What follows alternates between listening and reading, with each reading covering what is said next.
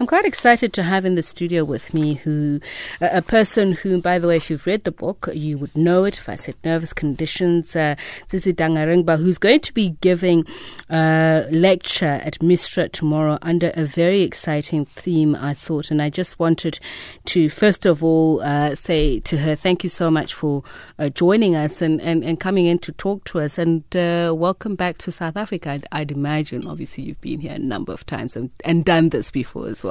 Yes, thank you, Tsipit. So it's great to be back.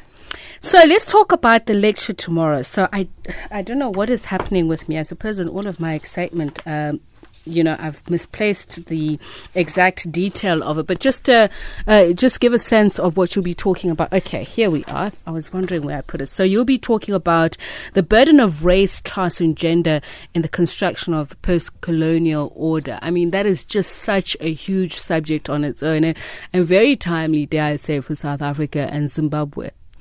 Yes, absolutely.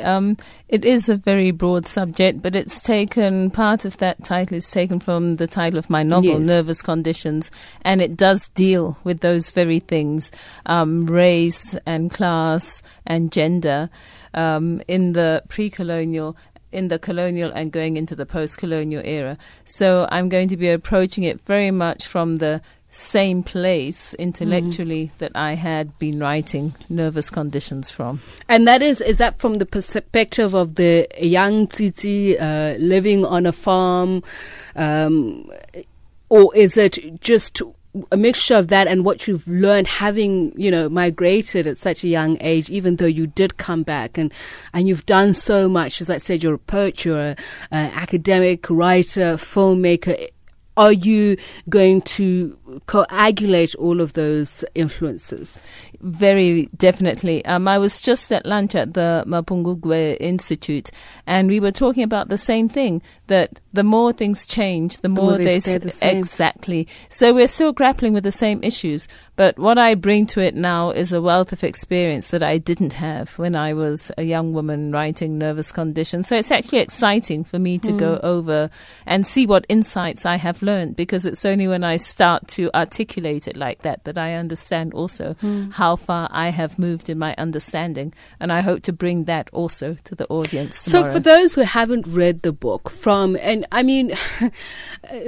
always the interesting about Zimbabwe, from a political, social perspective.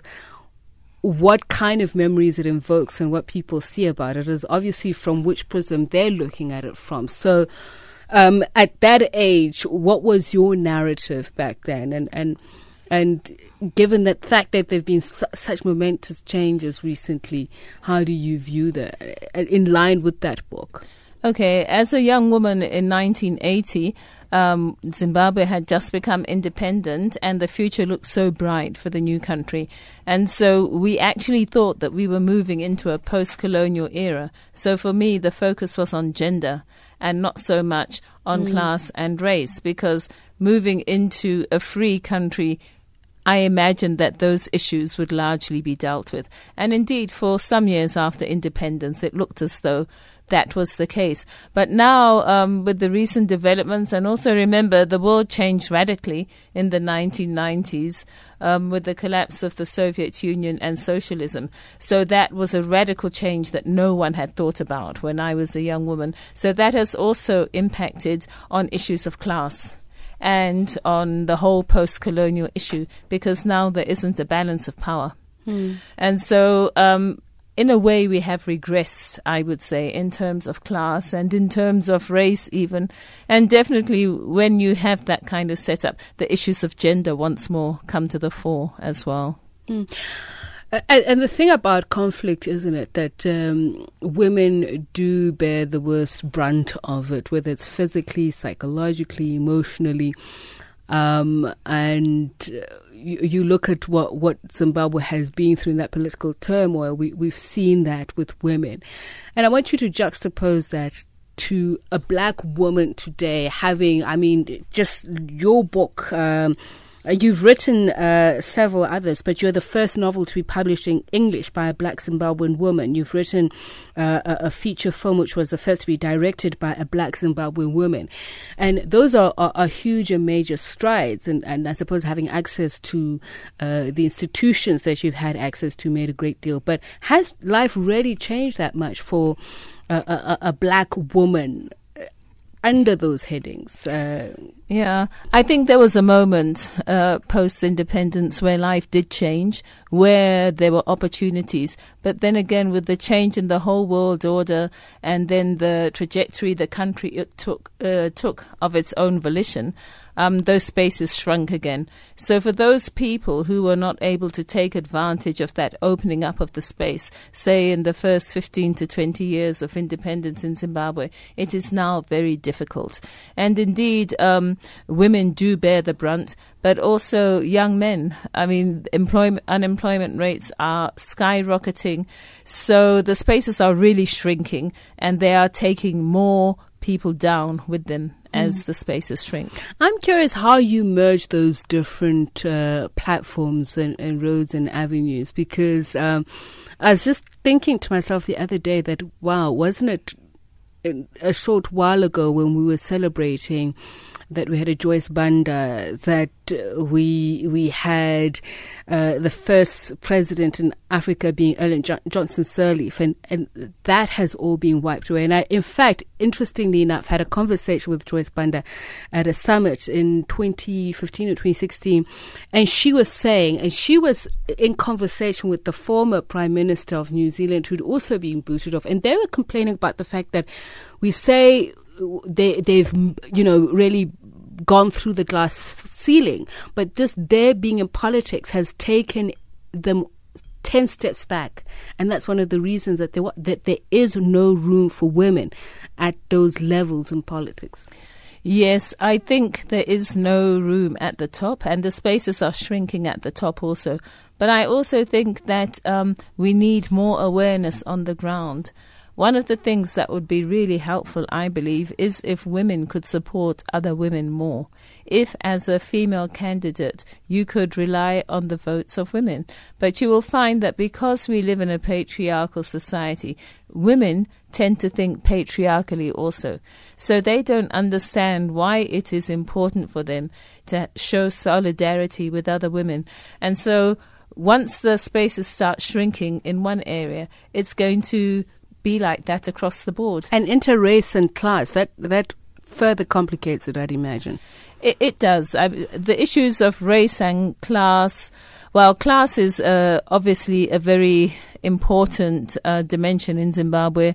I think at the moment, race is not the biggest issue that we're dealing with, because everybody is impacted from the fallout of the political and economic crises that we've had in that country. So I think the issue of class, Zimbabwe hardly has a middle class anymore. And more people are falling out of the middle class into lower classes.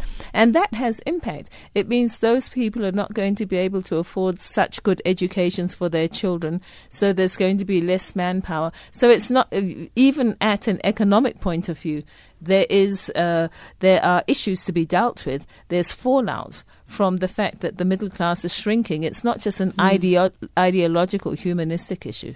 But I can tell you, as a South African woman, all of those things put together, you've got a cauldron of something quite explosive, because being a black woman in a society which is set to be transforming or transformed, that is really a misnomer, and it does really complicate things. So if you're saying fight together as women, but yet if I can look at what divides us, whether it be race, whether it be class, it really does raise major issues about identity for that woman in such a society.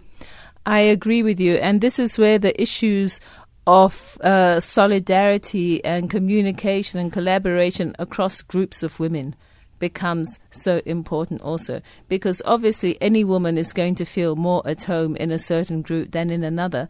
But at the ideological level, at the idea of working at a social level for what they need as women, they should be able to collaborate. And I think this is something that we did not have enough of. in the past. So I hope that in South Africa, that's something that you will be able to work on because you're still in that space. I must ask this final question. We'll take calls 0891 104 209.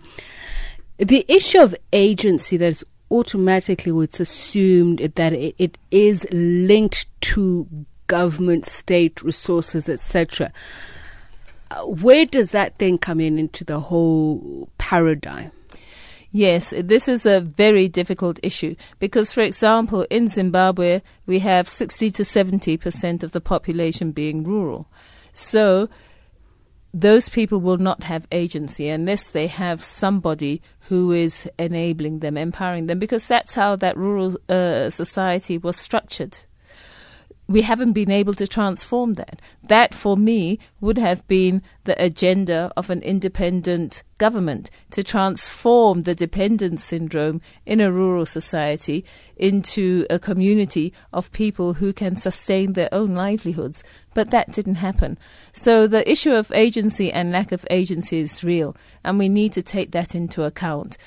I do believe that that is an issue for the state to engage with, and that the state needs to be empowering those kinds of communities because as private individuals there is not much that one can do. That has to be a policy issue, a national policy issue. So finally, that question about the various platforms, the arts, academia, in not only pushing through those messages, but, and I hate the term giving people a voice, but opening the space for more voices.